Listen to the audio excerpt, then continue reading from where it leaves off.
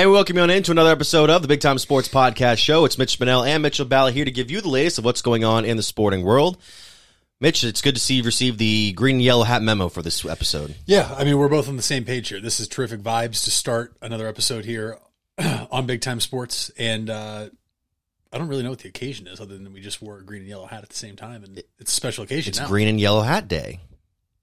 National Green and Yellow Hat Day. If you don't have a green and yellow hat, you better go get one fast. What's with the ropes, by the way? I've been seeing this in hats lately, mainly on the golf course. This rope on the brim. Yeah, I don't really know. I've had this hat for a couple of years, and I've barely worn it. I actually used to have a blue one of this blue one that I really like.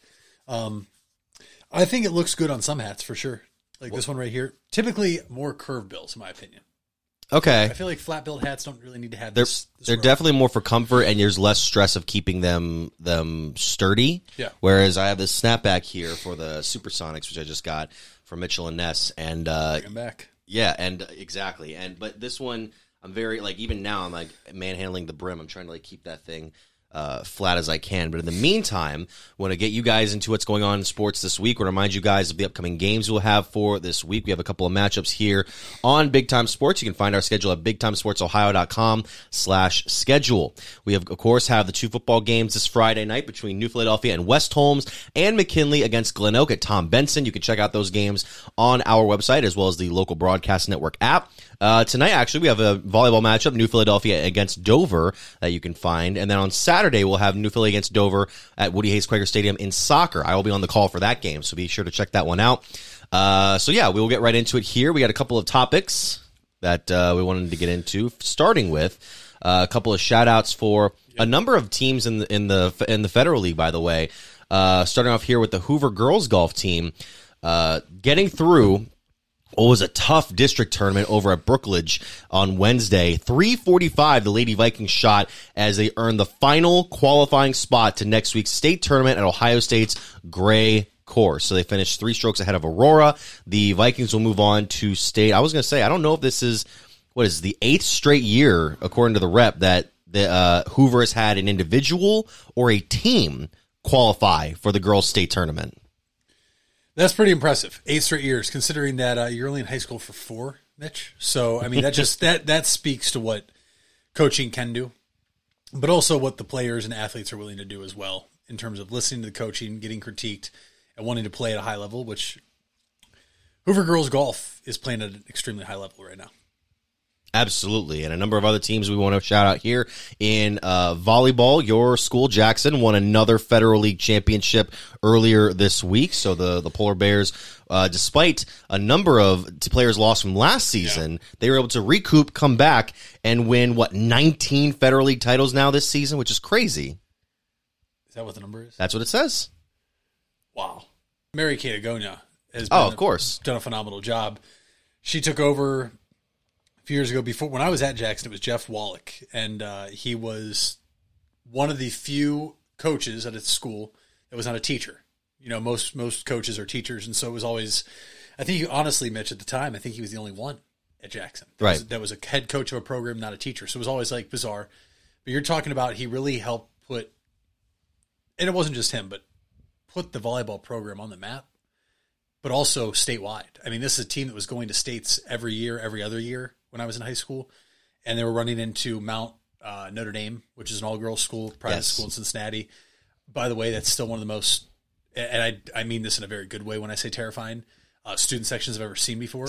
At the Nutter Center in Dayton, they had 4 whole sections of all girls for their student section, where we drove 3 hours down there, and our student section was maybe 40 people deep. Wow. And it was just daunting. But you look at that, and I think it's contagious, right? I think you look at other schools and programs, and I might be a little bit biased here, but you look at the baseball program at Jackson under head coach Bill Gamble, and it just breeds success. And you build off year after year after year, and the athletes that come up see that, and they don't want to be the people that can't deliver, right? There is pressure, but at the same time, that that's also the standard. So you have to rise to that. And so I think when it comes to volleyball, no state championship, I'm going to say yet, because I think this is a program that can absolutely win a state championship, but it has been one of the most steady parts in the athletic department at Jackson High School, and also one of the most steady volleyball programs here, not only Northeast Ohio, but really Ohio, because they are constantly, Mitch, in the regional running or making it to Dayton, if it's still Dayton, I'm not sure. Yeah. Every single year for volleyball state championships. And it's just crazy to see the consistency there. Absolutely. And we mentioned Hoover's girls making the state tournament in golf. The boys actually just won the boys soccer title in the Federal League, which I believe is the first time in their programs. First time outright, I should say. Yeah. So there's that. And then we also had here, what was it? The Green Girls won their first ever Federal League title. That's the one we were talking about, and you had a bit of connection there. Yeah, so Green actually comes into the warehouse where I work, sports and performance, and they're one of the teams I actually got to train at first this summer. And great group of girls. And then what we also do is, coaches permitting and player permitting, any team we train will go to one of their practices, and we'll take practice with them, and we'll then play them in their sport. We got absolutely killed by them in soccer. Also, soccer is just not my sport. But at the same time, hold on. I have a bone to pick with them still. I was the goalie, right? Okay. Terrifying, by the way. Yeah. Just terrifying. Sure. I didn't get gloves. Okay. You have hands. Yeah. So do all the other people that play soccer. They get gloves. These girls were bending these kicks every which way. I had one. Honestly, it was a really great save, but it wasn't a save. Because I dove, I hit this thing, it goes up, I stand up, it falls behind me, spins into the net. Yeah. I was like, you've got to be kidding me. Because I was laying my life out there. I had a couple of coworkers that just, liabilities is what you'd call them. Liabilities. That one time up and down the field, and they were gassed. It's like, guys, I got 3 girls coming at me. I have no gloves. These girls kick really hard. I don't know what's going on, but that's neither here nor there. I like to think that, my display of playing goalie that day really helped Green, capture a Federal League title. That's what we're going to I like that you choose to believe that. The Bulldogs got a 3-0 victory over Hoover this week to improve to 5-0-1 in the Federal League and giving them the outright league title. So congratulations to them once again. Now, we get into what's going on this week in week 9 of the high school football season, which is incredible to think. I mean, the season has flown by. And we're getting into some of these matchups here that we're going to be getting into first off in Starr County, because we usually start off there. Let's get into some of them, because we have the matchup between Glen Oak and McKinley, which is interesting right now. I mean, Glen Oak has been a team that's had some of its runs here so far this season against a McKinley squad that is doing everything it needs to do to set itself up for a Federal League championship, which they can win outright if they get this victory on Friday. Yep. Now, you look at what Glen Oak's been able to do so far this year. What is it about their game that you think they could expose against McKinley? Like, what could they really delve into to try and match up against a McKinley squad that's out otherwise looked like they just have that winning factor that a lot of teams don't this year? I think for Glen Oak, you have the Burt brothers, first off. 2 tremendous athletes that can beat you multiple ways. It also allows you to control the clock, right? Mitch, we watched McKinley play Jackson last week, and Jackson's offense, for the most part this year, up until the last three weeks, has been high-flying, high-powered passing, right? But when you run into a team that's capable of scoring on one play, even if it's lucky, like Coach Hall said last week against Jackson, those 2 big plays they had, you have to have a way to control the clock and mow down and chew the clock and just hold on to that football. Glen Oak can do that where Jackson can't, because Glen Oak is able to run the ball effectively. With the Burt brothers, their offensive line is good. I think that's what it's going to take. I also still think, though, that to Coach Hall's point, McKinley just has not been able to play a complete game yet. And they were, I don't want to say they were lucky last week, but he said they were more lucky than good, which I think I can agree with that. Right. When you looked at the two broken plays that go for huge gains, one being a touchdown. So if McKinley doesn't have that this week and Glen Oak can chew up the clock and score, not at will, but effectively, Glen Oak's got a really good chance. And that's Lake is over here taking care of business, this weekend themselves. They're over here being the biggest Glen Oak Golden Eagles supporters they can possibly be. Yeah. Because they want a chance to win the Federal League title next week. This is McKinley's last chance to control it their own way. Yes. Well, I should reiterate, McKinley has already won at least a share of the Federal League title. It's not that they have the chance to win or not win throughout the final 2 weeks. Though. But if they win this week, they win it outright. If Lake wins its next 2 regular season games and McKinley loses tonight because week 10 against Massillon's an out-of-conference game technically, that will allow Lake to clinch at least a share of the Federal League title, which was, I'm blanking here right now. Last year it was McKinley and Lake who tied for the Federal League. Yep. So we could see a repeat of the same matchup, or McKinley could win it outright this year after beating them earlier on in the season. I mean, their matchup against Perry this week's going to be interesting because it's going to be a lot of groundwork. Yeah. They even write it here. It could be a quick game as much as these two teams run the football. I mean, you got a guy like Nathan Baker, who's just been dominant on defense so far this year for the Blue Streaks. Cale Jarvis has been doing what he needs to do on offense. It's going to be very interesting to see. And then your Polar Bears take on the 5-3 Canton Central Catholic Crusaders, which is going to be interesting because Jackson has kind of been on a cold streak lately. They've lost 3 in a row, and Central's won 5 out of its last 6. We talked about them earlier in the year, losing to Perry and then losing the next week, and so far they've been able to recover. Yeah, no, they really have, and that's exactly what you want to see. You want to be playing your best football as the season goes on, especially if you're picking up big-time wins that can eventually catapult you into playoff positioning. When you look at Jackson and their strength of schedule, right, they open up with Menard, and they have that thrilling come-from-behind win over Mayfield, and they play Stowe and Green and whatever. They got some impressive wins. For Central, this is the game, right? Mitch, Central's right down the road from where we're at right now.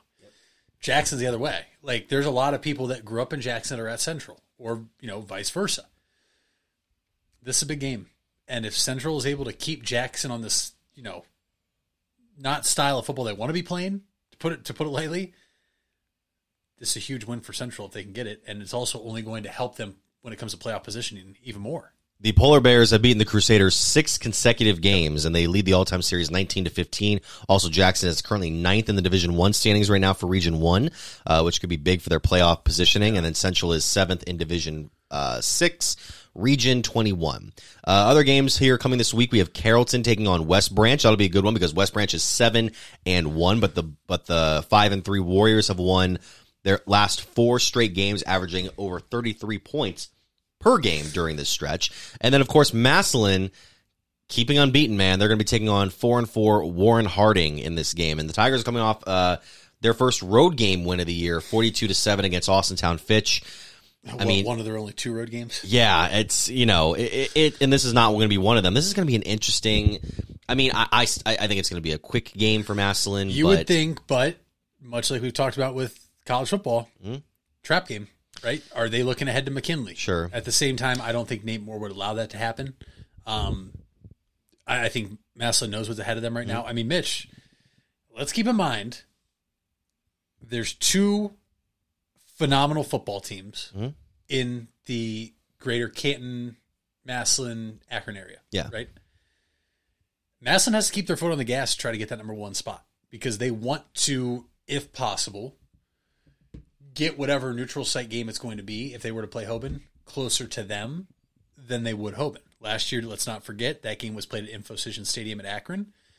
Akron-Hoban, literally about a 10-15 minute drive. Massillon, I'm not going to sit here and act like it's a far drive at all, right? I mean, we've seen people travel to Mansfield. That's a far drive.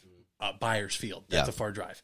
So I think this is a game that Massillon needs to come out and really show everybody who they are because the 1 seed's a blessing and a curse, right? The 1 seed, you're top dog, you get to kind of have home field advantage when you're in neutral site games for the most part, I'd say. Whether you want to believe that or not as a viewer or listener, that's fine. But at the same time, you got that target on your back. And everybody's going to come at you because they want to be the team that knocks out the number 1 seed.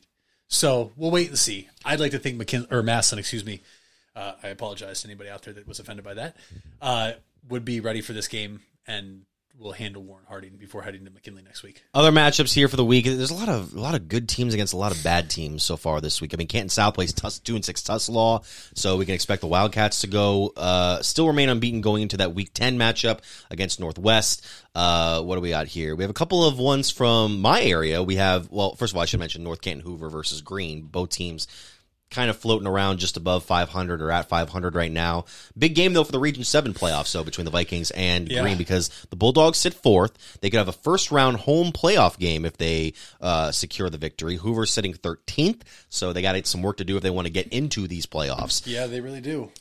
So we also have here the 2 matchups that I have in my area. Sandy Valley against Garaway. The Pirates are unbeaten still in the IVC South. Sandy Valley just got off a huge win against Claymont, a big blowout win after losing their last 2. So they're 8th in the playoffs right now. In Division 5, Region 17, 16 teams make the playoffs there. So they are still in the mix, but they just want to keep their seeding solidified. So Garaway had a bit of a test against Indian Valley last week. It says here, one of the few times this year Garaway didn't have a game won by halftime was against Indian Valley. So that was 2 weeks ago, excuse me. And then Garaway can keep I think they'll probably win this game, but Sandy Valley could give them a good first half. And then Malvern, they play winless Tuscarora Central Catholic, and I'll tell you why this is a big game for them. Okay. The 7-1 Hornets. For Malvern? For the 7-1 Hornets can clinch a share of the IVC North Division title when they win Friday. However, Buckeye and Newcomerstown can still remain in the race. By the way, this says Buckeye Central. It's actually Buckeye Trail. Not gonna lean on that. If Malvern wins against Central Catholic and East Canton outright, then the Hornets are going to win the whole IVC North title. Now, Buckeye Trail plays East Canton this week, and Newcomerstown plays Strasburg this week. So those 2 teams will probably win. Yeah. But yeah, it'll be Malvern. If they can win these next 2 weeks, we could have a big week for the Hornets down there. By the way, I forgot to mention earlier on, we were talking about the volleyball team for Jackson, Mary Kay Dagonia. Check out our interview with her we did a few months back here on the Big Time Sports Podcast show. Yeah. All right. Hey, Stark County, it's your friends from the local Board of Mental Health and Addiction Recovery, and we have a challenge for you. We're asking you to create a new habit and check in on someone every day. Nothing fancy, just a simple text, phone call, or note on social media to ask someone how they're doing. You don't have to be a professional, you just have to ask and then listen. Are you someone who could use a check-in? Text 4HOPE to 741-741 anytime, day or night, or dial 988. Brought to you by Stark County Mental Health and Addiction Recovery. Wendy's without the Wendy's app is like Nugs without the sauce. Or a Frosty without the fries. Or a hamburger without the fresh beef. No! Level up. Get the app to order ahead, order delivery, earn free food, and get app-exclusive offers. One app, all the Wendy's. Offer for a limited time at participating Wendy's. Terms apply. App registration required. Fresh beef available in the contiguous U.S., Alaska, and Canada. You deserve the best. And at Ferris Chevrolet, Buick, Cadillac, Toyota, that's what you get. We consider you, the customer, to be part of our family. Anybody can make promises, but when you visit Ferris, you get the Ferris deal from a Ferris wheel. So if you're looking for a car, truck, or van, think Ferris. Think Ferris. Where you matter. You matter. Everyone plays a part. We all have a role. Each of us can make a difference. You do matter, and the best way to have a positive impact is to pay it forward. With each of us helping one another to cope, feel better, and know that we belong. Pass on the positivity today. Tell someone else they matter too. Alt Care. Alt Care, Alt Care. Where you matter. You invest a lot in your home and vehicle purchases.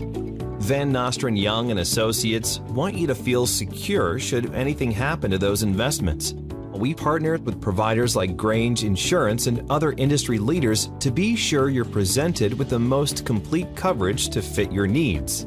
Because we're not only here to protect the items you invest in, we're here to protect your future as well. Call Van Nostrand Young Insurance in North Canton at 330-497-1867. Happy Sardiversary with Sarda rider Anthony. We're celebrating 25 years with our valued riders. And I absolutely enjoy riding the buses. I get to know a few of the drivers, very respectful, very professional. Just an all-around about good experience. It helps people get to where they're going, disabled, veterans, or people going to work. Thanks to all our riders as we celebrate Sarda 25 at Sarda. Where do we go from here? We can go college stuff. We already talked about the trap game let's just between get High it State over. Purdue. Rip the Band-Aid off. Okay. Rip it off. Let's go. Okay. Let's do it. So, all right. So we're gonna talk about the continuing soap opera that is currently the Cleveland Browns right now, because this whole thing with Deshaun Watson. First of all, it feels like half the team isn't practicing right now. Joel Bitonio was out yesterday. But Myles Garrett was out yesterday. I know that Joel and Wyatt, I'm willing to give the time. And Miles the same.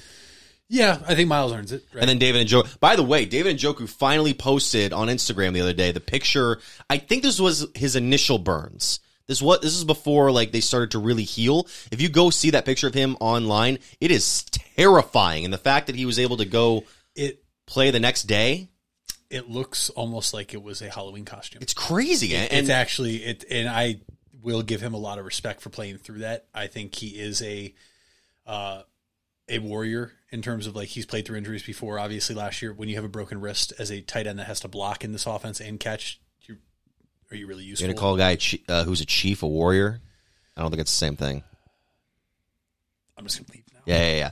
Okay. No. Well, that's the thing because Njoku, he's had his like downs as a Cleveland Brown. I mean, who hasn't? But he's arguably one of the more consistent guys we have in the offense if we can get him the freaking ball.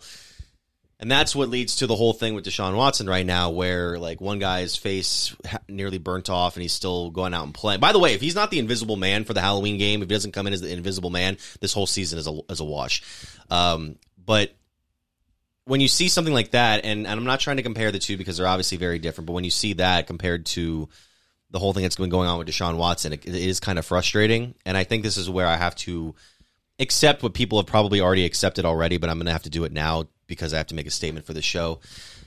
Deshaun Watson really does like control the Cleveland Browns in a way that is going to be frustrating because a lot of people I've been seeing have talked about his guaranteed contract, and I don't think this is a factual. When I say the fans are saying this, I don't know if this is a factual assessment of Watson as a player and as a person, because it's easy for me to say, for somebody to say, "Oh, he's got his money guaranteed now. He doesn't have to work." First of all, that's kind of disparaging against a guy who you don't like. Who maybe he wants to be on the field. Maybe he does want to put out the effort to try and still be a solid quarterback in the NFL. But I don't know. It's frustrating because he has the amount of, I guess, leeway to be able to like make these sort of medical assessments on his own. And because of that, the Browns really have to kind of scramble to put together a team to face off this week. I mean, they had PJ Walker, the former XFL MVP, coming in, and now he's officially QB2. And Kevin Stefanski confirmed it earlier this week. And, which I understand, got to give DTR some more time to develop as a quarterback after he clearly wasn't ready to face a regular season opponent last week or 2 weeks ago. But it hurts that this game, of all games, is the one you have to come back to against arguably the best team in the NFL right now, the hottest team in the NFL right now. So this doesn't really impact, like, they're not going to win. I said it on Tuesday. They're not going to win this week. No. But I don't know. I think it's one of those things where I can accept if we were going to be the team that was heavy underdogs, but I think it's more frustrating now because you don't really know. I don't really know how the dynamic of this team is. And for a team that's been has tried to pride itself on being so transparent and so professional, I'm worried we're starting to see it unravel a little bit. Yeah, you are. Well, we don't know for sure because they could rattle off a couple of wins here. And I said Tuesday, I don't think Watson should play, right? Because the last thing we need is a guy who has a banged up shoulder trying to play through it, and then also with a liability at left tackle just getting blown by Nick Bosa, or insert any of the other dominant defensive linemen the Niners have. Is Kevin Stefanski actually going to have a good plan this time for a quarterback? That's what I want to know. I would hope so. Because if not, we also have to take into account, too, it may not be just the plan necessarily. It might just be the players aren't getting what they want done. Now, granted, if the players are kind of left out there to dry, then that's one thing. But I'd imagine it would look a little more consistent this week rather than what we saw against Baltimore. Yeah, if it looks like it did against Baltimore again, then I think you could probably service PJ Walker better than you have a 5th round rookie. That's fair. It just better look better. I'm not saying it's going to result in more points. I'm not going to, but I mean, last week the disservice that was done to Dorian Thompson-Robinson, I felt like in terms of the game and play calling, 36 passing attempts. Mm-hmm. I know we don't have Nick Chubb for the rest of the year, but Jerome Ford has shown you that he's serviceable, especially behind this offensive line that's pretty solid at run blocking. But I don't know. Sunday's probably going to be one of those days that I'm really thankful I have NFL Red Zone, if I'm just being brutally honest, because it might be one that game is off at halftime. What does the score need to be for you to be like, okay, we lost, but I'm still feeling okay about where we are? Does it have to be, I mean, I'm not saying it has to be like 40-39, but I think if the Browns defense just keeps this offense in check, right? Okay. You think about it. Dallas's defense is this highly touted defense, right? One of the best in the NFL. Oh, they did this against the Giants in week 1. Okay, it was against the Giants. Oh, they did this in week, what? Did they play the Jets already too? No, not the Jets, no. What other bad team did they play that they took care of too? Oh, San Francisco? No. Well, we played the Cowboys. The Cowboys. Yeah, they played the Jets. They did? Yeah. That's what I'm thinking of then. Okay, yeah, Like, yeah. oh, wow, they did that. And, then they their defense stepped up in the second half against the Cardinals. Cool. Look what happened when they played a team with all these weapons. Explosive offense. A great offensive-minded head coach. I want to see what the Browns can do against this. I think the Browns are not going to allow San Francisco to score 42 points like they did against Dallas, but they may if the offense keeps doing 3 and outs. So that's kind of where I'm at. I think I just want to see the Browns. Can the Browns hold this team under 24 points? Yeah, I don't want to see a ton of turnovers like you saw from Dallas, where 3 straight. I mean, I don't think they're going to throw 3 straight interception. By that point, by the way, people were saying, "Oh, Dak threw 3 straight interceptions." Yeah, it's because they were so far out of it at that point. All you got to do is start slinging it downfield. I got so frustrated by everybody saying that Dallas was a trash team after that game. Obviously, it's the Cowboys. Obviously, it's fun to make fun of them when they don't perform on a national stage. And that was one of the most highly anticipated Sunday night games of the year. But it's just that San Francisco's that team right now. I told you, Dallas isn't even the best team in their own division. We're going to cut it off there. Facts. I don't know. We're going through some of the other matchups here this week. I mean, you mentioned the red zone. Are there any other ones that like you're looking at as like, oh, look at that? First of all, we have a Thursday night game tonight, which I thankfully, no offense to Kansas City, I thankfully won't be watching that one just because I'll be at the game. I'll be at the Cavs game. So there's that. The only one that I'm seeing here right now. There's one in here that I think. There's a couple that I think are sneaky good games, right? I think the Colts and Jaguars I'm interested in now. Anthony Richardson probably is not playing, which sucks. He's going to be out for like multiple weeks. Yeah. So the Browns are probably going to see Gardner Minshew next week, which I'm totally okay with. Lions and Bucks. They're both 3-2. The Lions and Bucks I'm interested to see, but Mitch, call me crazy. There's 2 1-4 teams playing this week. The Vikings at the Chicago Bears. Oh, okay. And the Vikings are without Justin Jefferson now for the next 4 weeks at least. This is the Tank Bowl, yeah. This is the Tank Bowl. Yeah. So what? If you win this game, you really lost. If you think about it, because not only are you separating yourself from the number 1 pick, it's also a division game too. You could make the claim that whoever loses this game is probably going to trade their quarterback. You would think, or if not trade him now, they might trade. I'd say more Vikings than Bears, and I think the Bears would probably trade Fields at some point, maybe in the offseason. Yeah, if they know they have the number 1 pick and they're going to take Caleb Williams. Yeah. Well, the mock I saw today has him getting 1 and 2, going Caleb Williams 1 and Marvin Harrison 2.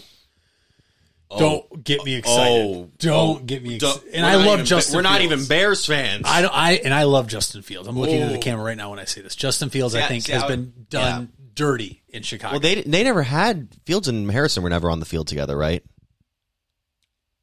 At Ohio State. No. I know it was Stroud. Yeah. But I just wanted to make sure. Yeah, no. That's scary. At the same time, the Bengals are 2-3. They host Seattle, who's 3-1. So is this a game the Bengals lose that finally at 2-4 you're gonna have to just say, all right, well, they won last week against Arizona. Yeah. So I think that was the win that kind of got their season back on track. And if they win against Seattle this week, I think they're back in business. Like, I'm not saying they're gonna 100%. roll off what they did last year, but they could probably sneak in. But if they win this week, you can't rule out that they can't do what they did last year. That's true, because the division is still weak. Exactly. Everybody has losses. Everyone's beating each other in the division and AFC North. And shoot, if the Bengals win this game and start rolling like they usually do, then I think we just know this is a team that doesn't start fast. And I think this year it obviously had to do with Burrow's calf. Yeah. But there's another game on here too. Okay. Patriots at the Raiders. Remember last time the Patriots played at the Raiders? I do. That was that really weird ending. That this game is so unimpressive. Was it to me. Jacoby Myers, who is now a Las Vegas Raider, that threw that ball backwards, and then Chandler Jones picked it up and took it to the house? Yeah. One guy's on the other team, and one guy's probably going to a mental institution here in a few one weeks. guy's definitely not playing this week. I can tell you that much. I mean, look, the Sunday Night Football game. NBC should be ashamed that they can't flex this game.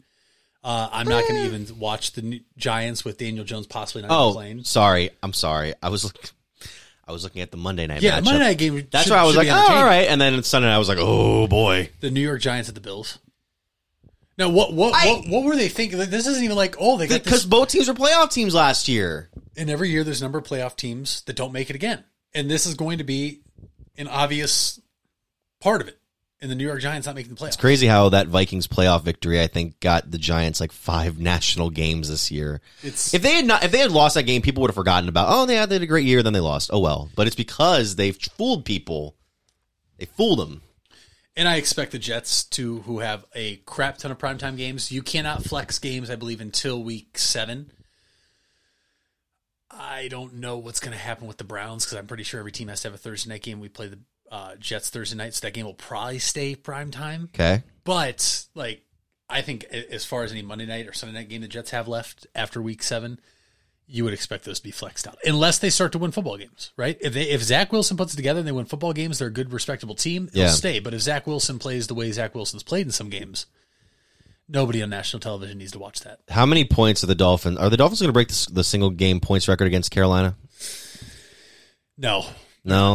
I don't think you're going to see them score more than what they did against the Broncos this year. How about Frank Reich's press conference this week? That was something. I didn't even see it. You don't know what he said? No. I can pull it up here for the viewers at home, but essentially, I'll explain it to you. He was kind of explaining the dynamic between the ownership of the Panthers and him this year, because obviously he's a first year head coach for them, coming over from Indianapolis, and he kind of, it seems, and this is all speculation, he kind of insinuated that, people are saying he insinuated, I'm not saying he actually did, but people said it seemed like he insinuated that Panthers ownership overruled what they wanted to do with the draft and had him take Bryce Young over CJ Stroud. Now, it's easy to say that because Bryce Young has looked like a rookie this season, and CJ Stroud is putting up arguably the top rookie seasons we've seen since Cam Newton. But another Panthers quarterback. But I don't know. It's easy to say that right now because the Panthers are trash, and the Texans are not they're not great, but they're certainly keeping their heads above water right now, and who knows what they can do in the future. But I don't know. I mean, we always talk about this whole thing, and the people brought up the whole the Josh McCown clip where I think they had Stroud at the facilities, and he said something along like, if when you get here, we'll go to this place of business or whatever, and that got people thinking, the Panthers planned on Stroud, and then because I remember there was a time where I thought Stroud was going to be the number 1 guy, and then people were like, no, it's going to be Bryce Young for sure. But you could have made that argument before the draft. I remember people saying it could be Stroud, but we still had those sort of rumblings in the back of our mind that no, it was always Bryce Young from the get-go. I think once they made the trade with the Bears to come up to take number 1, you kind of heard it right away. And I think like every single draft, you have these smoke screens, whatnot. But I personally didn't think CJ Stroud would be having the type of year he's having this fast. No. Especially going to where he went, right? We talk about Fields. I still think Justin Fields can be a good quarterback, but I think it's like most people, where do you get drafted? What's the situation you get drafted to? He's been thrown into a horrible situation. When you look at Houston, who's went through 2 coaches the past 2 years. Yeah, Houston's working its way out of this bad situation. And so far, it looks like they finally have an identity of what they're trying to accomplish, right? I said on Tuesday, I think, when we were going through their schedule, Mitch, that's a team that could be a sneaky playoff team. Like, they could potentially make the playoffs because their schedule is so easy. I mean, going through their schedule, it's just like, okay, where are the good teams at? And there aren't many. Right. So we'll have to wait and see, but I think looking back, I still think Bryce Young can have a successful NFL career. Yeah. I just don't think Carolina has enough around him right now. No. I mean, 33-year-old Adam Thielen is your number 1 receiver. By the way, I just sent you we can watch this later on, but it was the Frank Reich presser from October 9th, so Monday. And then these were you can't see it at home, maybe you can, but these were screen caps of that visit that Stroud had with Frank Reich, with Josh McCown. So, yeah, I don't know. It's one of those things where it's speculative for sure, but in time, who knows what's going to happen with them.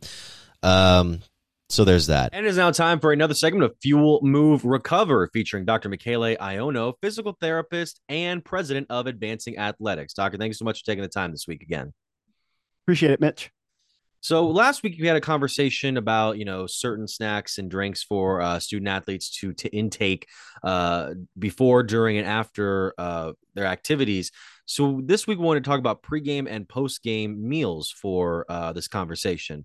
Going into this sort of topic, Doctor, how big of a difference does it actually make in performance to get this sort of pregame and postgame fuel in you?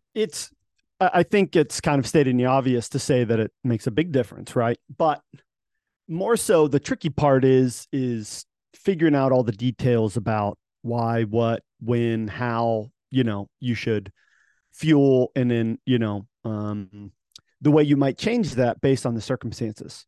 So just as a reminder, as we do at the beginning of every episode, this is not medical advice. And in fact, I have a team of, I have two amazing registered dietitians who work for Advancing Athletics. And so their entire career is dedicated to just helping people with these kinds of things. So don't feel like it's a you problem if you're having trouble figuring out the exact, balance between all these things.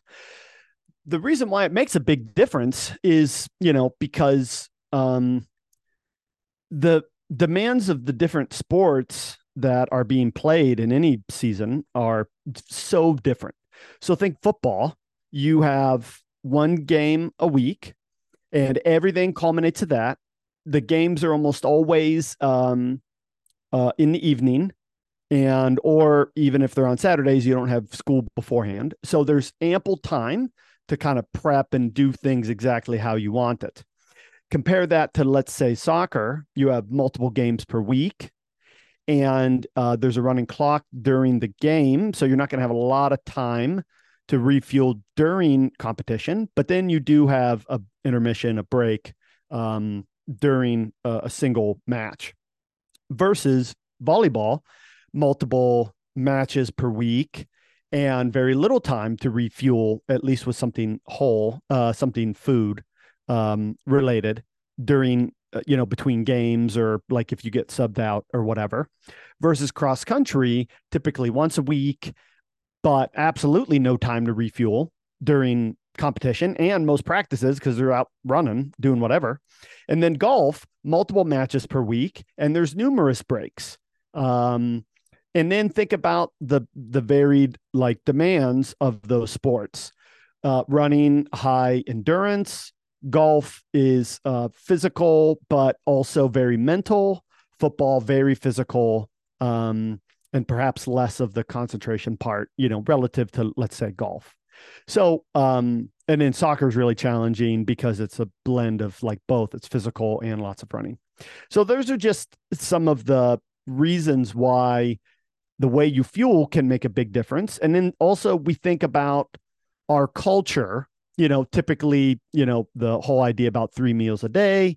And so trying to encourage athletes to break away from that, or even coaches for that standpoint, trying to break away from that. And it's you don't have to just fit your fueling into these traditional kind of boxes. So when you're kind of taking this sort of stuff into consideration, there's obviously a number of factors that go into how you fuel yourself for these events. What are some of those general considerations that you might have? I think that the biggest things are how sensitive your stomach is. So I really struggled for a long time with having almost anything in my stomach when I competed. So I'd like to have a big meal, but it had to be hours and hours before I actually competed. How far you have to travel. So New Philly High School down here in T County, just joined the OCC, right? They're traveling to Worcester and Mansfield and Ashland for a lot of games, whereas before, when the ECOL was a thing, all the teams were almost exclusively in Tuscarawas County. So the amount of time you're having to spend on the road between opportunities to have meals, that's a big part of it. What's your role on the team? What food allergies do you have?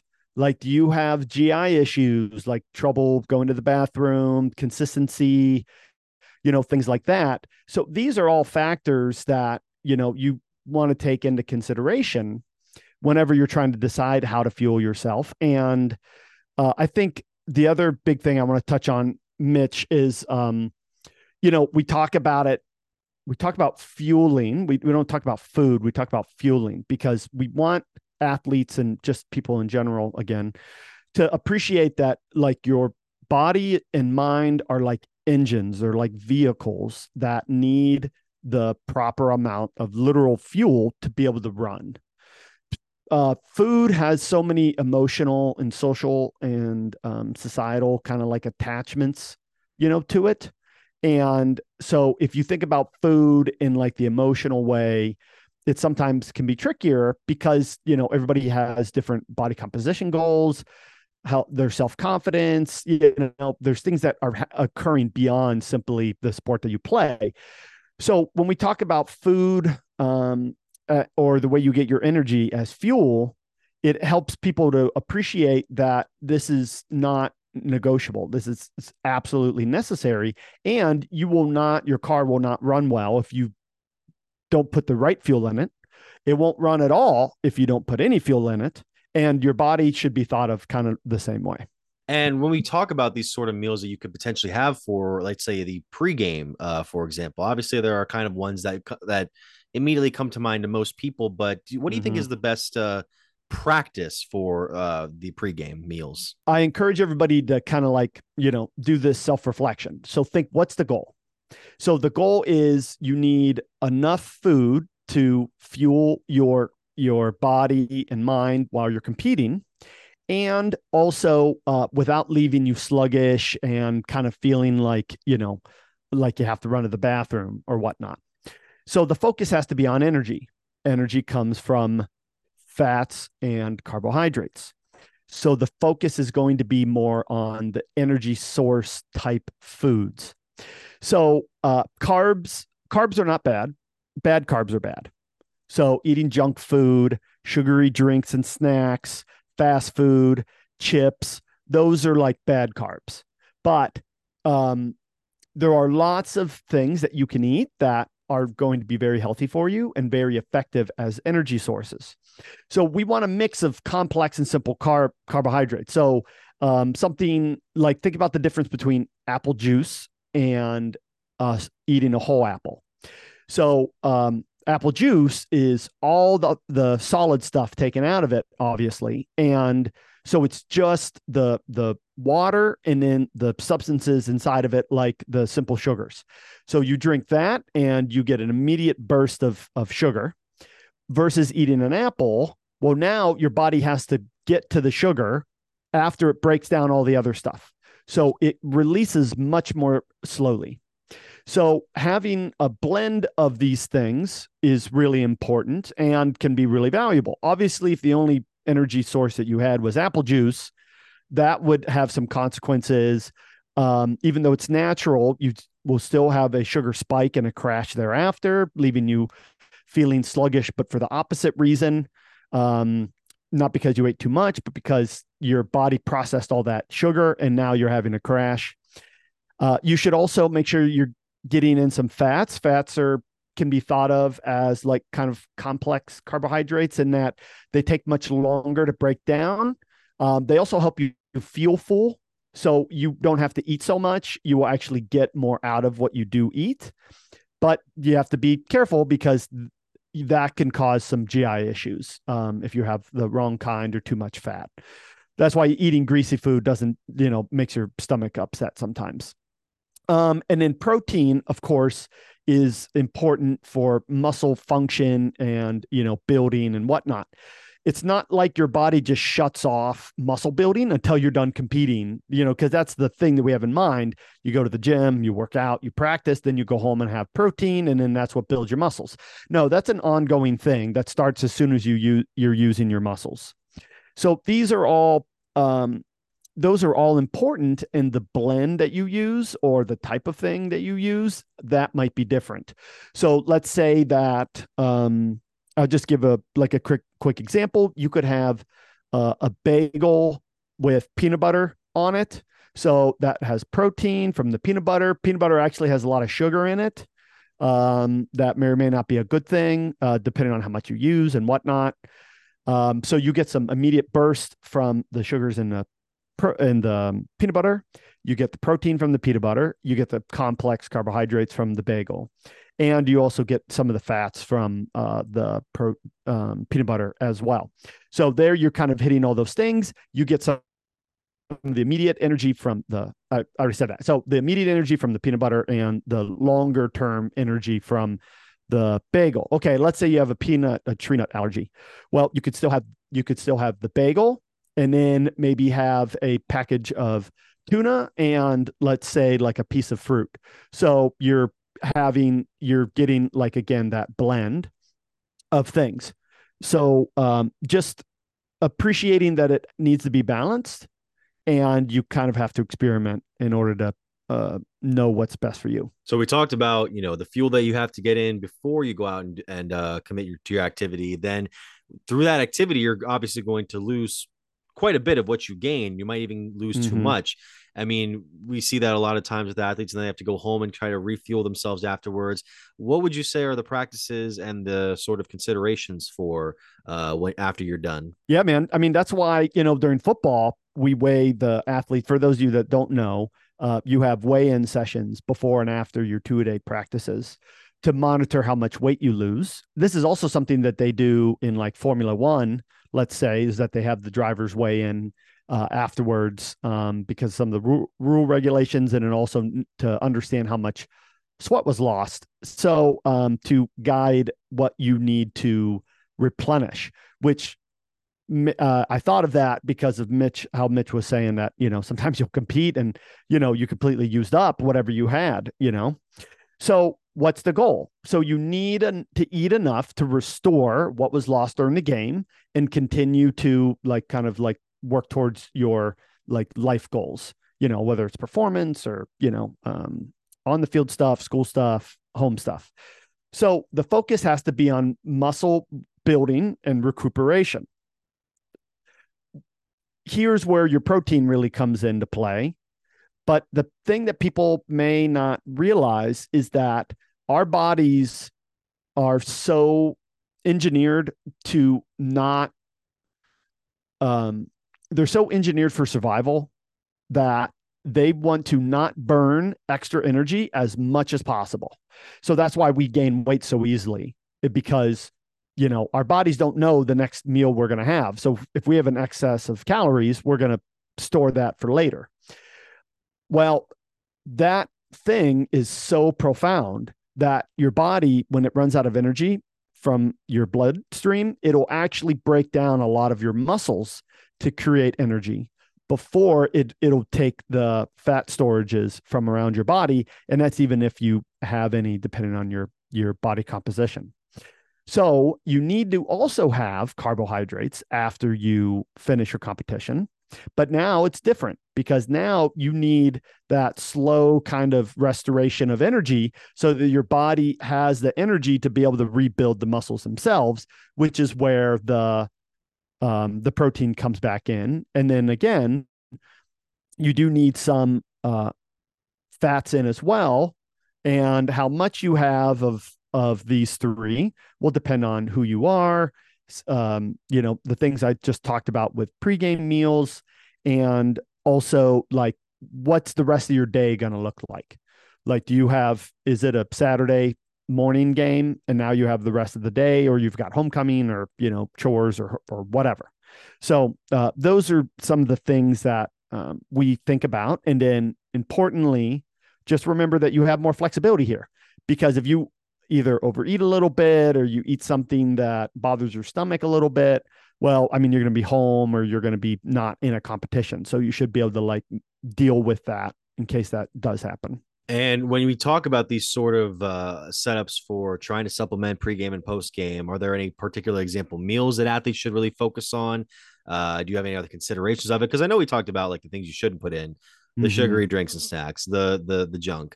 I mean, what like you go to an athlete or an athlete comes to you and says, "Give me the best examples of how to fuel up before and after."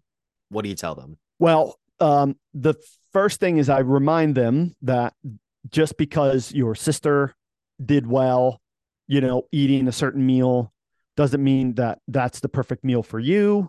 That can be tricky because of, families and having to, budgets and buying food and meal prep and all these kind of things. So, I encourage them to, find what works for them as best as possible. And you can experiment during the week when you're practicing, I guess, to kind of see how your stomach feels, because you can run to the bathroom if you have to, or whatnot, during practice easier than during competition. But otherwise, we kind of like to lay out some general meal ideas based on what they like, what their preferences are. Like I know somebody who doesn't have a tree nut allergy, but he just hates peanut butter. So it's like that super convenient, easy thing to have, like isn't going to work for him. So again, it's just so individualized. It depends on your sport and whatnot. So I just gave a couple with like, let's say you have that bagel with the peanut butter, like right after school. Then, you travel to your game, you have a tangerine. Tangerines have that mix of fiber and simple sugars that will give you an immediate energy source, but it's not going to crash you because your body has to break down the fiber and the solids to get to all of that sugar. But that'll help give you that boost. And then maybe you drink on a sports drink during the game, maybe eat like a protein bar at halftime, and then you go home and eat a normal meal. Well, let's say that, like we were just talking about with New Philly, well, you had a game in Mansfield. Well, you got to drive like an hour to just get home or to get back to the school. Let's say if you take the bus, and then who knows how long it's going to be before you actually get to actually eat. So a lot of kids just skip it. And that's a terrible idea. So that's when, maybe you take a protein bar, like pack it in your bag, and then you can have that on the bus ride home, or, if you guys are carpooling. So that's an example, maybe like steak with rice or a baked potato and a salad afterwards. Again, you're getting this blend of nutrients from that. The other thing that I was going to say is, just from my own experience. So I would have, the high school I went to, we played most of our football games on Saturday nights. So we had a massive, like almost like Thanksgiving style meal, like 3 hours before the game. So obviously protein with like the turkey, and then, like the stuffing or mashed potatoes would be like that carbohydrate source.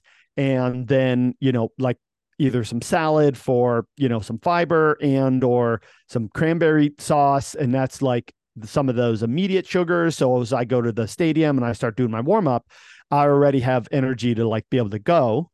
And then it was such a blend of complex foods that it was able to fuel me for the game. I never really felt hungry during the game. I was able to just drink, a sports drink during the game, and usually felt okay. So so that's an example from my own life. And then we would go out to eat afterwards, So the other considerations that I have that I just want to touch on is, generally speaking, no food is bad. We're talking about trying to get the best food in you, but we don't want you to become so obsessive about the proper fueling that you actually do harm to your own body. And so that's actually something that some people struggle with. It's called orthorexia. And people know anorexia, but orthorexia is becoming an established issue that people deal with. And essentially it's that you're so obsessed with eating well that you actually choose not to eat because you don't want to eat the wrong thing. And so these kids end up getting themselves malnourished. And these are issues that can happen in boys and girls. The next thing, so absolutely, if you have any, we'll talk about contact info in a sec, but when we wrap up, but that's not normal if you're seeing that in your athletes, whether it's your children or the ones you coach. You'll start to notice like brain fog, like they're having trouble concentrating. They start crashing after practice, like just is underway. And that's a sign that they're also under eating, or obviously if you see almost like a decline throughout the season, like it's not that strenuous, like you should feel relatively okay for individual games. If not, you're not sleeping well, you're not eating well, something else is going on. So obviously food is the one part that we're talking about currently. Then two other things. The next thing is a lot of people have started to take pre-workout. Pre-workout is a supplement you can buy at, the various, what are they called? Like GNC kind of places, not like health vitamin store. shops. Vitamin shops. Supplement stores. Yeah. Supplement stores. Yeah. Thanks. So, the biggest thing that it has is, like caffeine and energy boosters. And so a lot of people feel super jacked up that, whenever they go into their competition, but then they have this crash. And so a lot of people feed off of either pre-workout or caffeinated beverages in order to give them their energy, but it's fake. It's not real energy. And you're going to crash and you're not going to perform. You might be able to do that in the short term, but eventually there is a consequence. Now, your argument might say I play better with it. It's like, okay, yeah, maybe you do. Maybe you think you do, but you could play even more better if you even took care of these things by eating well and whatnot. I thought of a third thing that I wanted to say, so maybe it'll come to me as I wrap up my final topic here, is body composition should not be the focus, especially in this age group. Athletes can really be harmed by putting an emphasis on what they look like rather than how they perform. So we're all different, and we're all under societal pressures to look a certain way, but it's really important to celebrate and emphasize what athletes can do well rather than trying to get them to change what they look like in order to perform a certain way. So, one way to get to be more explosive, so some people might say you need to be more explosive, so you need to lose some weight. Well, what we would say is you just need to get stronger. And then as you get into better shape, your body composition usually changes for the better. And if you aren't training well and feeling yourself well, then you're going to really struggle with achieving these kinds of things. And it can really, really wreck. I've worked with some young athletes with just the most heartbreaking stories because coaches, parents, peers have really pushed them to change what they look like in the name of performance. And it doesn't have to be that way, nor should it be. Where can people who may be seeking out services such as yours be able to find you or Advancing Athletics? Thanks for asking, Mitch. So just like every week, if you have any questions, comments about what we discussed, you can reach me directly, recover@advancingathletics.com. You can follow me on X or Instagram at Michele Ionno, MicheleIonno, and find Advancing Athletics on Instagram and Facebook. That is Michele Ionno of Advancing Athletics. Thank you so much for the time. Thanks, Mitch. Vibe Auto Sales, located on West High Avenue in New Philadelphia and Cleveland Avenue in Canton, is a used car dealership committed to getting financing for everyone.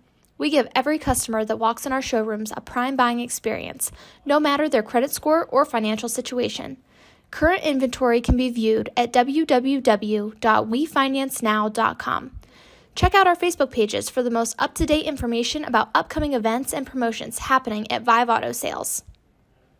Are you trying to increase your speed, quickness, vertical leap, and agility? If so, NST Sports Performance is for you. NST trains athletes ages 5 through pro. NST designs each program specific to the athlete's needs, goals, and sports. For more, Visit nstsports.com. Locations in North Canton and New Philadelphia. It's nstsports.com. If you're looking for a new or pre-owned car or truck, why not see the Parkway Auto Group? Parkway is a special group of automotive experts with 8 brands to satisfy your needs. Come see the difference at the Parkway Auto Group on Commercial Parkway in Dover. 8 brands and 1 family. It's Parkway Auto Group. The Furby Electric Supply Company has bright ideas for your home. Save money by converting to energy-efficient electrical products or add ambiance with beautiful lighting features. It begins with a professional consultation and a visit to the Furby Lighting Showroom. Then certified Furby contractors complete your project right and on time. Since 1934, 4 generations have built a reputation of quality and trust, and they offer emergency services too. Just visit Furby.com. That's F-U-R-B-A-Y. The Furby Electric Supply Company. It takes a lot of practice to have a winning team. Albin Title has over 100 years of combined experience handling real estate, title, and escrow transactions. They serve Tuscarawas, Stark, Carroll, Harrison counties, and more. So choose Albin Title for your next home refinance, sale, or purchase. They'll get it done quickly and professionally. Contact Albin Title at 330-334-5800 or visit their website albintitle.com. Let them put their experience to work for you. We all have 206 things in common. Our bones keep us up and moving. And we at Cleveland Clinic Union Hospital care about every single one of them. From the tip of your finger to a brand new hip, our orthopedic experts will keep you going while keeping you safe. For every break and breakthrough, for every bone and joint, for every care in the world. Get the care you need when and where you need it. Visit unionhospital.org. Fall is in the air and part-time career enhancement courses at Buckeye Career Center are on the horizon. Registration is now open for Introduction to Beekeeping, Basic Small Engine Repair, and Sign Language. These part-time offerings run on Tuesday evenings and begin in November. Let Buckeye Career Center help you learn a new skill or advance your current skill set. Call 330-339-2288 for more information or to reserve your seat in one of these or our other part-time classes. Have you checked in on someone yet today? This is your reminder. A simple text, call, or message. You don't have to be a professional to check in. You just have to ask and listen. Are you someone who could use a check-in? Dial 988 24 hours a day, 7 days a week. A message from Stark County Mental Health and Addiction Recovery. We wanted to talk, what else we wanted to talk about here? We'll do baseball stuff here because I want to save the best thing for last. Last night was depressing on a number of fronts. I think two of the 3 games were clinching, and then one of them was to set it up for Game 4. Let's start with this one. I mean, the Phillies might be going back to the World Series, man. After what we saw yesterday, 6 home runs, which I think was a playoff record for them. Bryce Harper hitting 2 of them. It really is like a team that just knows how to figure it out when it becomes the postseason. Yeah. Even against an Atlanta team that, for all the talk we've had through this year, and I thought they were going to the World Series this again. I don't know what it is about these big juggernaut regular season teams that just can't quite turn it on come playoff time. Especially when you look, this is a team that I believe set the record for highest slugging percentage in Major League Baseball history, the Atlanta Braves. And they aren't even in the same realm as the Philadelphia Phillies. And that's really before even last night, Mitch. The Phillies are out slugging them, and it's not even close right now in terms of home runs per team. I got to thinking last night, though. I wasn't able to watch the beginning of the game. But I do have one of these things right here called a smartphone. Yeah. And you can go on there and find a lot of things, including highlights as soon as they happen. Bryce Harper's him.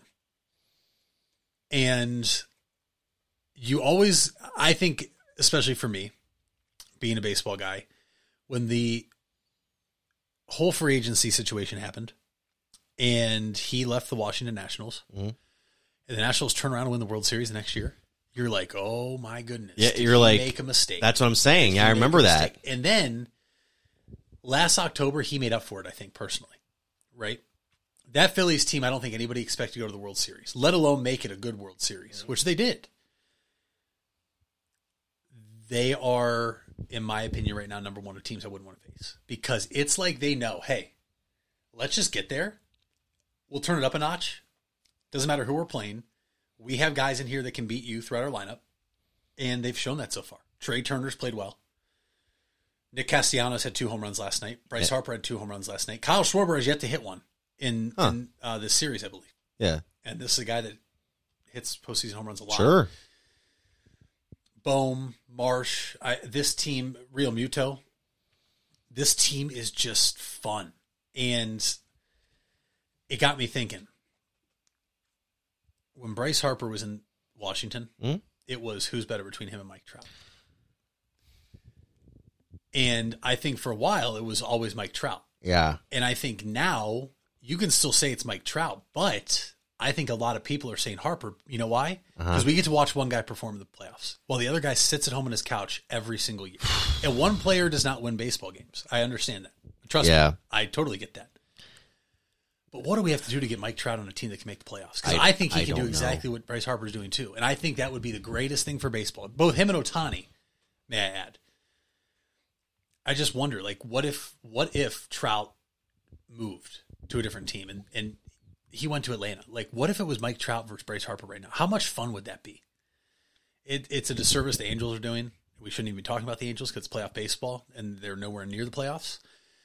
Playoff baseball and the Los Angeles Angels usually don't go in the same sentence together. But Bryce Harper right now, especially after the whole comments, and I want to get your opinion on this because I know how much more you're involved with the media in terms of covering games and everything. Well, you're going to the Cavs tonight. You've obviously been in locker rooms before with the Guardians. The whole Orlando Arcia comment. So game 2, that wonderful ending, right? Just for baseball fans in general. Of Harper getting doubled up at first and Arcia apparently. We didn't talk about that last episode. No, and I don't think it was really out there yet when we talked about it. Now it's out there. And then last night, Bryce Harper hits that home run. And, he's staring down Arcia. Then he hits that skyscraper moonshot to center.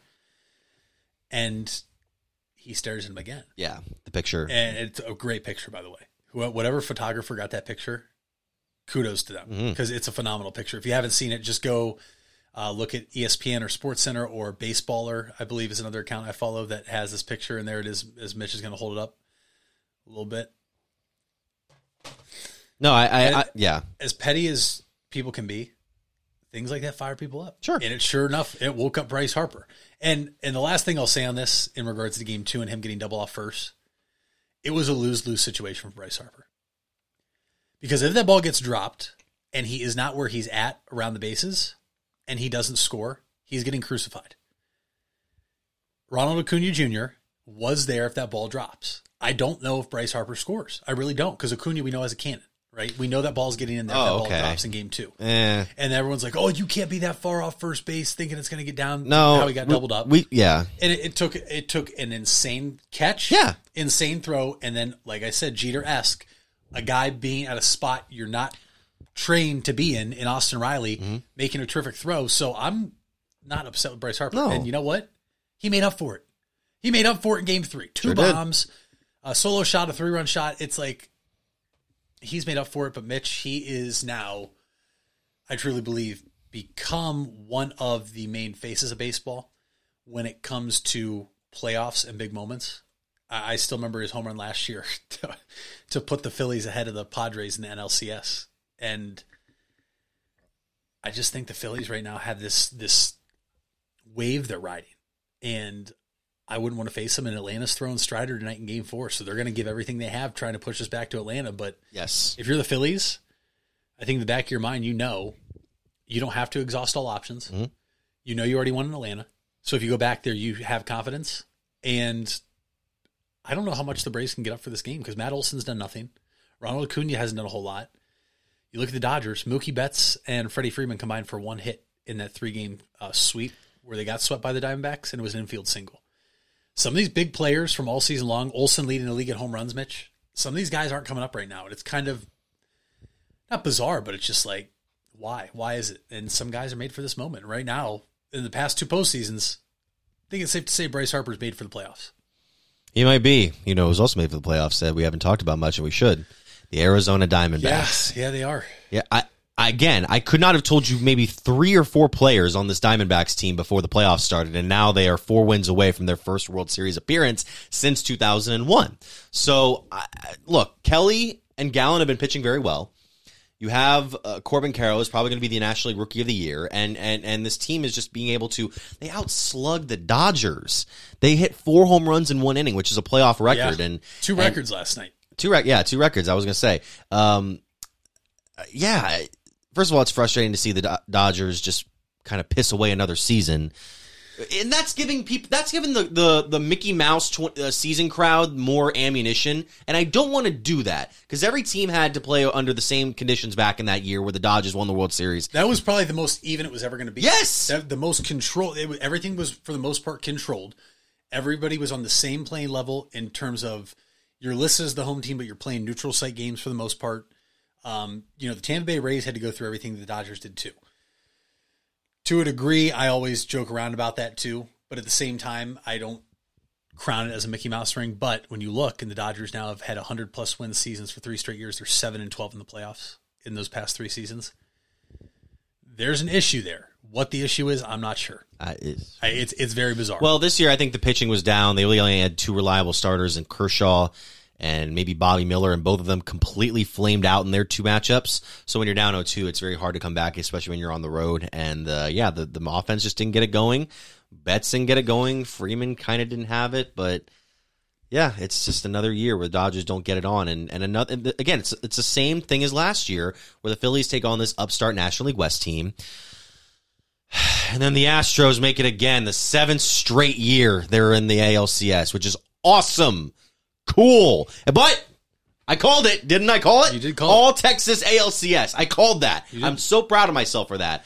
You called that a while ago, too. I did. It was like 2 months. This man did call that a while ago.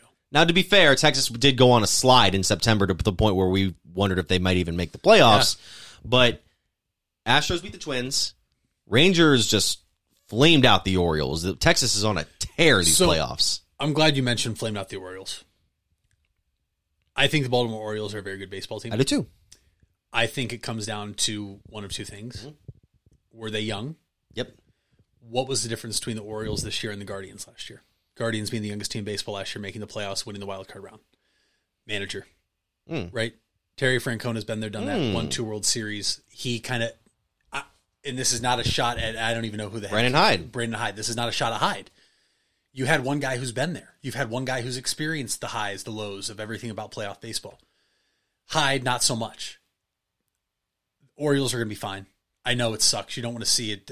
Mitch, it's hilarious too, because I know you and I can both do this, and we can go in and look and search, Facebook pages and Twitter pages of, Baltimore Orioles fans, and one guy saying, wow, thanks for winning the division, for you to hurt us like this, never win the division again. Like, okay, calm down, first off. Mm-hmm.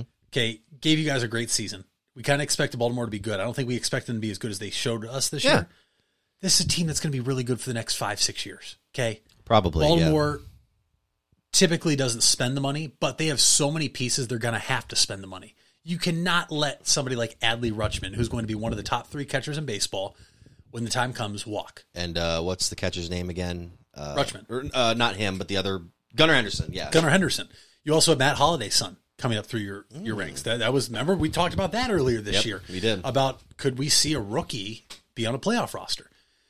This team is going to be good. They're probably a few moves away, both bullpen-wise, starting rotation-wise, and filling in a couple pieces here and there. They'll be back, but I really think that when it came down to the Orioles, it was the difference in managing, because the Guardians last year is the youngest team in baseball, got in, won the wild card round, and took the Yankees to Game 5. Mm-hmm. And I think it's because you had a Hall of Fame manager there who has 2 World Series wins, who has been in the playoffs almost every single year he's been a manager, and could help guide those guys where Hyde, for the most part, couldn't. Mm-hmm. And it's not going to hide. But the Orioles will be fine. But Texas, they're hot. Yeah. Right? Just get in is the goal. And now Scherzer may be back. That's what possibly. Possibly. It's not for certain, not set in stone, so I don't want to put that out there. But what I would do to see a Scherzer versus Verlander matchup, and then just to know all the Mets fans are crying somewhere right now because their team sucked, and they traded both those guys that were supposed to help them in the World Series this year. I'd love to see the TV ratings. Do you think people in New York are watching or not? Well, the Knicks are about to start up here soon. Hockey's back in action. Football is not very good. It could go either way. It can go either way. We mentioned, by the way, I wanted to mention that this is the first time that 200-plus win teams have been swept out of the division series in 1 year. The Dodgers and the Orioles, which is something. Yeah. And the Orioles, I think they'll still be a competitive team. I just wonder if they might have missed an opportunity with the Yankees and Red Sox not in it this year, because they can obviously spend in an offseason to get their team back on track. Whereas Baltimore, someone mentioned on Twitter mentioned the Albert Bell contract earlier this week, and what was it?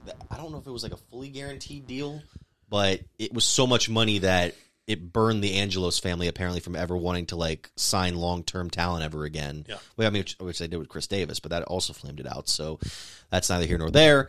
But yeah, we're hoping that the Orioles can do some good in the future, because that's a team that's been out for a while and they deserve it. They're a fun the success. team too. Sure, They're fun. Yeah, fun team. But it's good to see a team like Texas in it this year. Bruce Bochy, if he could lead his third World Series team ever, like his third team to a World Series. He really might. Like, I know he was one of the all-time managers and Hall of Fame bound. He really might be one of the all-timers. Like, it really is surprising to see how he's skyrocketed as a manager. I mean, even for the last 15 years. What's really bizarre is every year he was with the Giants, they won the World Series. It was an even year. It's an odd number year now. Yes. So it's like which is what made the Cubs run in 2016 more interesting, because when the Giants were up in the ninth inning of that game, and I thought, oh, here we go, and then Cubs came back and won that division series game. But enough about baseball. We gotta start doing this whole thing. Not enough about baseball. That's true. I'll give you that. You're wearing a baseball shirt there. I don't have a baseball thing on me, but yeah. We have a baseball hat on. No, it's basketball. Yeah, but it's a hat. It's a snapback. Most people. You don't wear snapbacks in baseball. I mean, I guess you did. We tried to. My senior year, we tried to. Oh, I would not have. We weren't allowed, dude. Especially with those like these belts, they could have broken. They could have gotten dirty. Like, that's not. Fitted caps are always best for on field. We had some pretty cool. I'm sure they were, but yeah, we were always a fitted team. First of all, have you checked in on someone yet today? This is your reminder. A simple text, call, or message. You don't have to be a professional to check in. You just have to ask and listen. Are you someone who could use a check-in? Dial 988 24 hours a day, 7 days a week. A message from Stark County Mental Health and Addiction Recovery. Wendy's without the Wendy's app is like Nugs without the sauce. Or a Frosty without the fries. Or a hamburger without the fresh beef. No! Level up. Get the app to order ahead, order delivery, earn free food, and get app-exclusive offers. One app, all the Wendy's. Offer for a limited time at participating Wendy's. Terms apply. App registration required. Fresh beef available in contiguous U.S., Alaska, and Canada.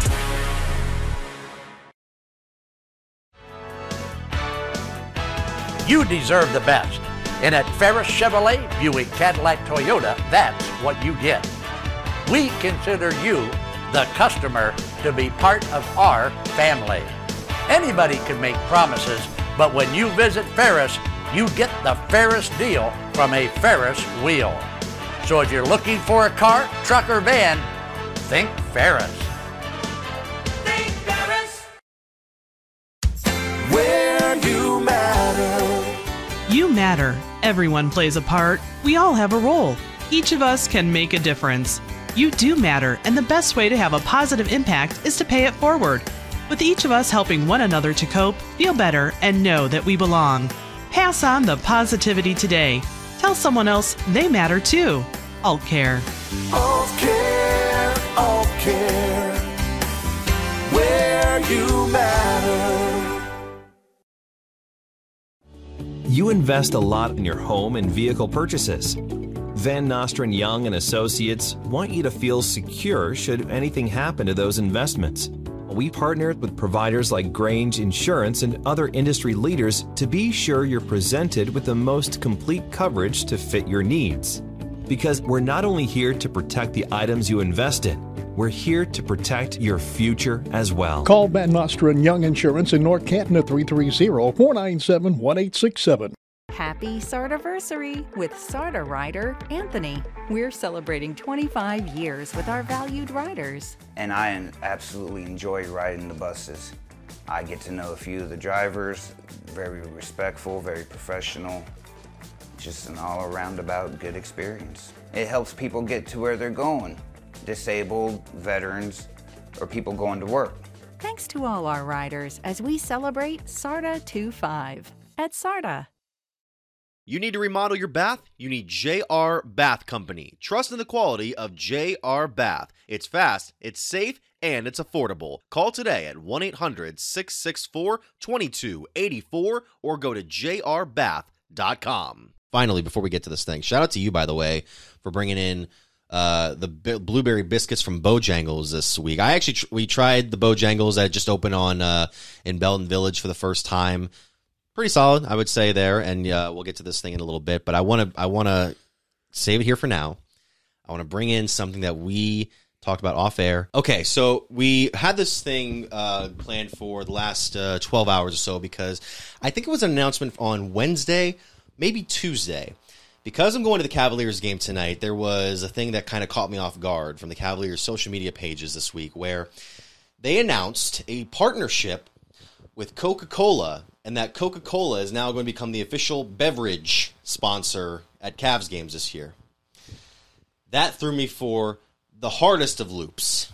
Because if you know me, I think we might have talked about this on here at some point before, I am a staunch supporter of Pepsi.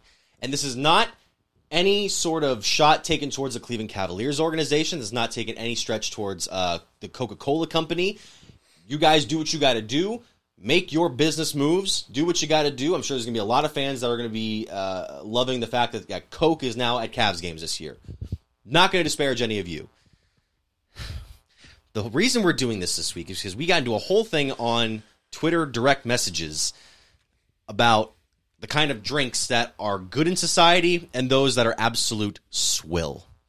And this man that's sitting across from me thinks that he is the beverage connoisseur, much like he thought that frosted cookies that you get in a package were trash. They are. My gift to you for our 100th episode. He thinks that he would win a certain taste test that we can do. So we got these drinks today here.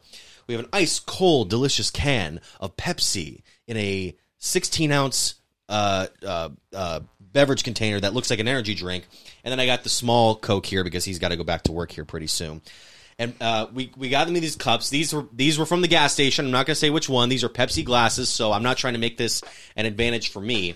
But we're going to try this whole thing here, and I'll give you your cup in a second. I'm trying to, first of all, I have the cups on my laptop right now, which I'm not going to pour it onto my laptop here in a bit, but I want to, get this thing for you. Thank you.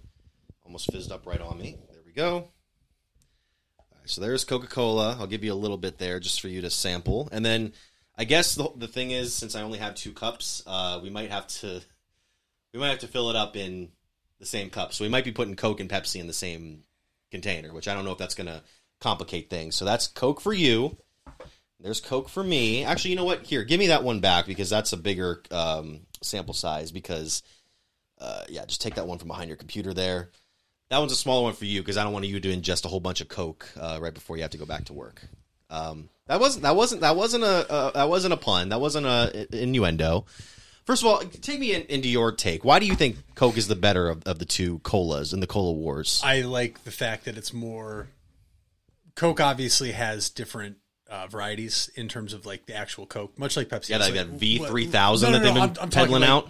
Vanilla, Starburst, vanilla, cherry. Pepsi literally does the same thing. I know. Hey. Yeah.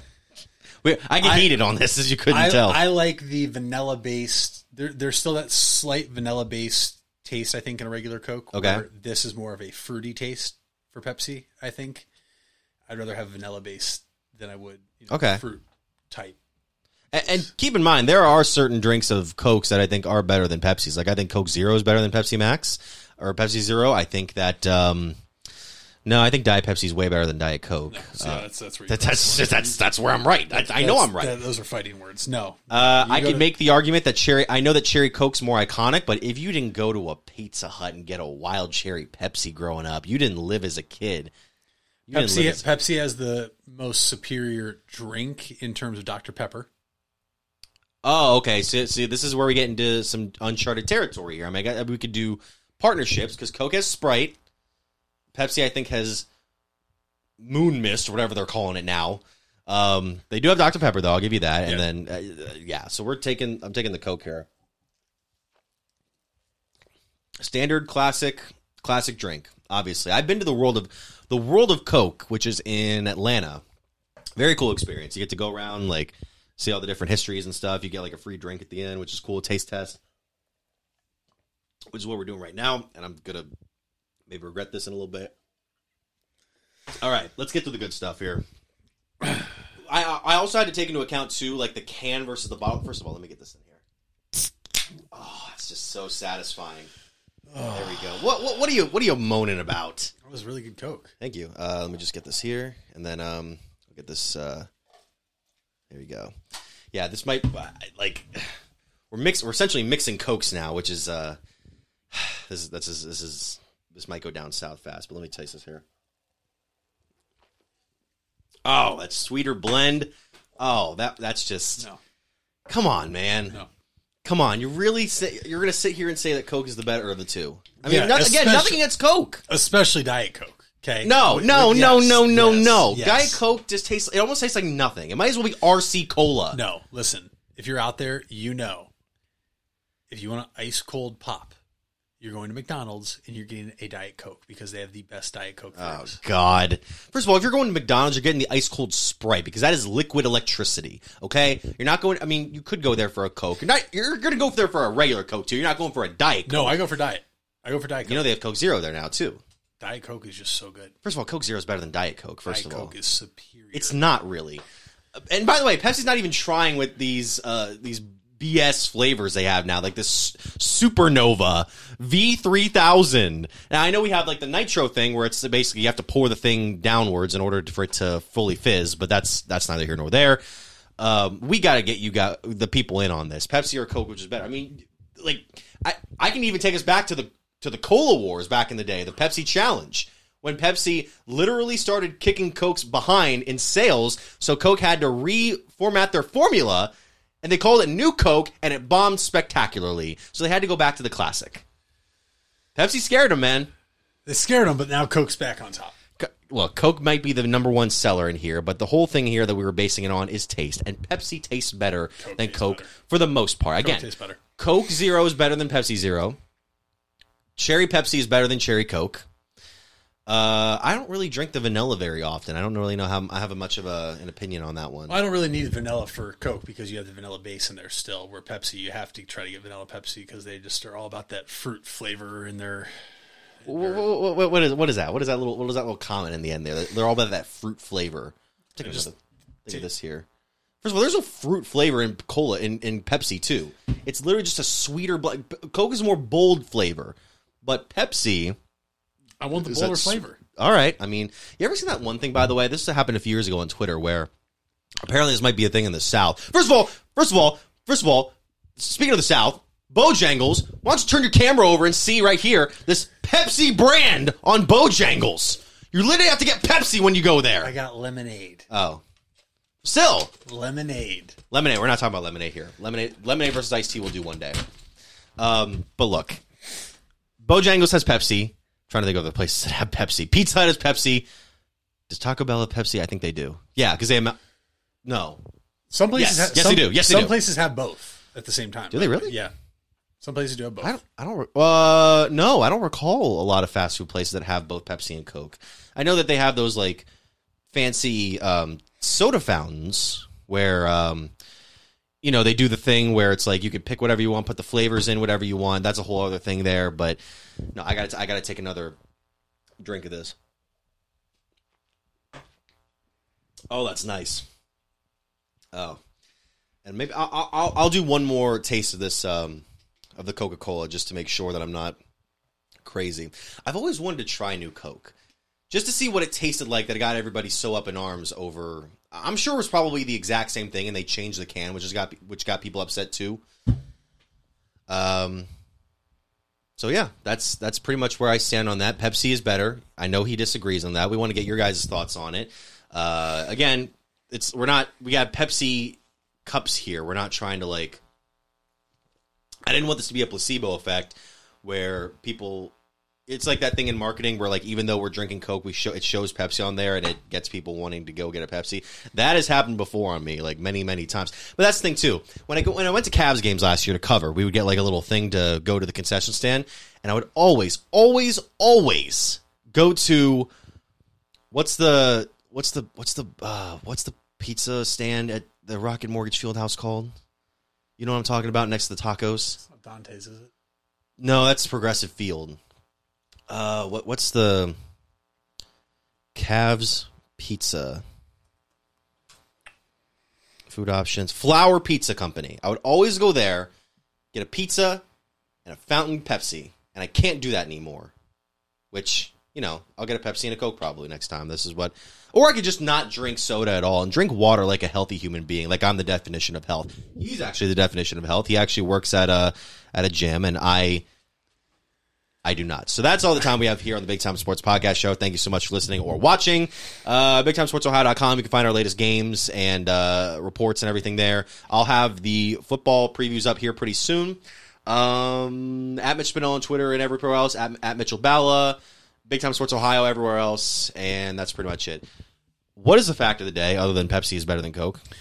Your fact of the day from the MitchBallaFacts.com is Coke is superior to Pepsi, and Diet Coke is undefeated. These are the fakest facts I've ever heard. These are alternative facts, my friend. The only fax this should be in is in a fax machine where the message says Pepsi is better than Coke. Thank you for listening or watching to the Big Time Sports Podcast Show. Diet Coke is superior.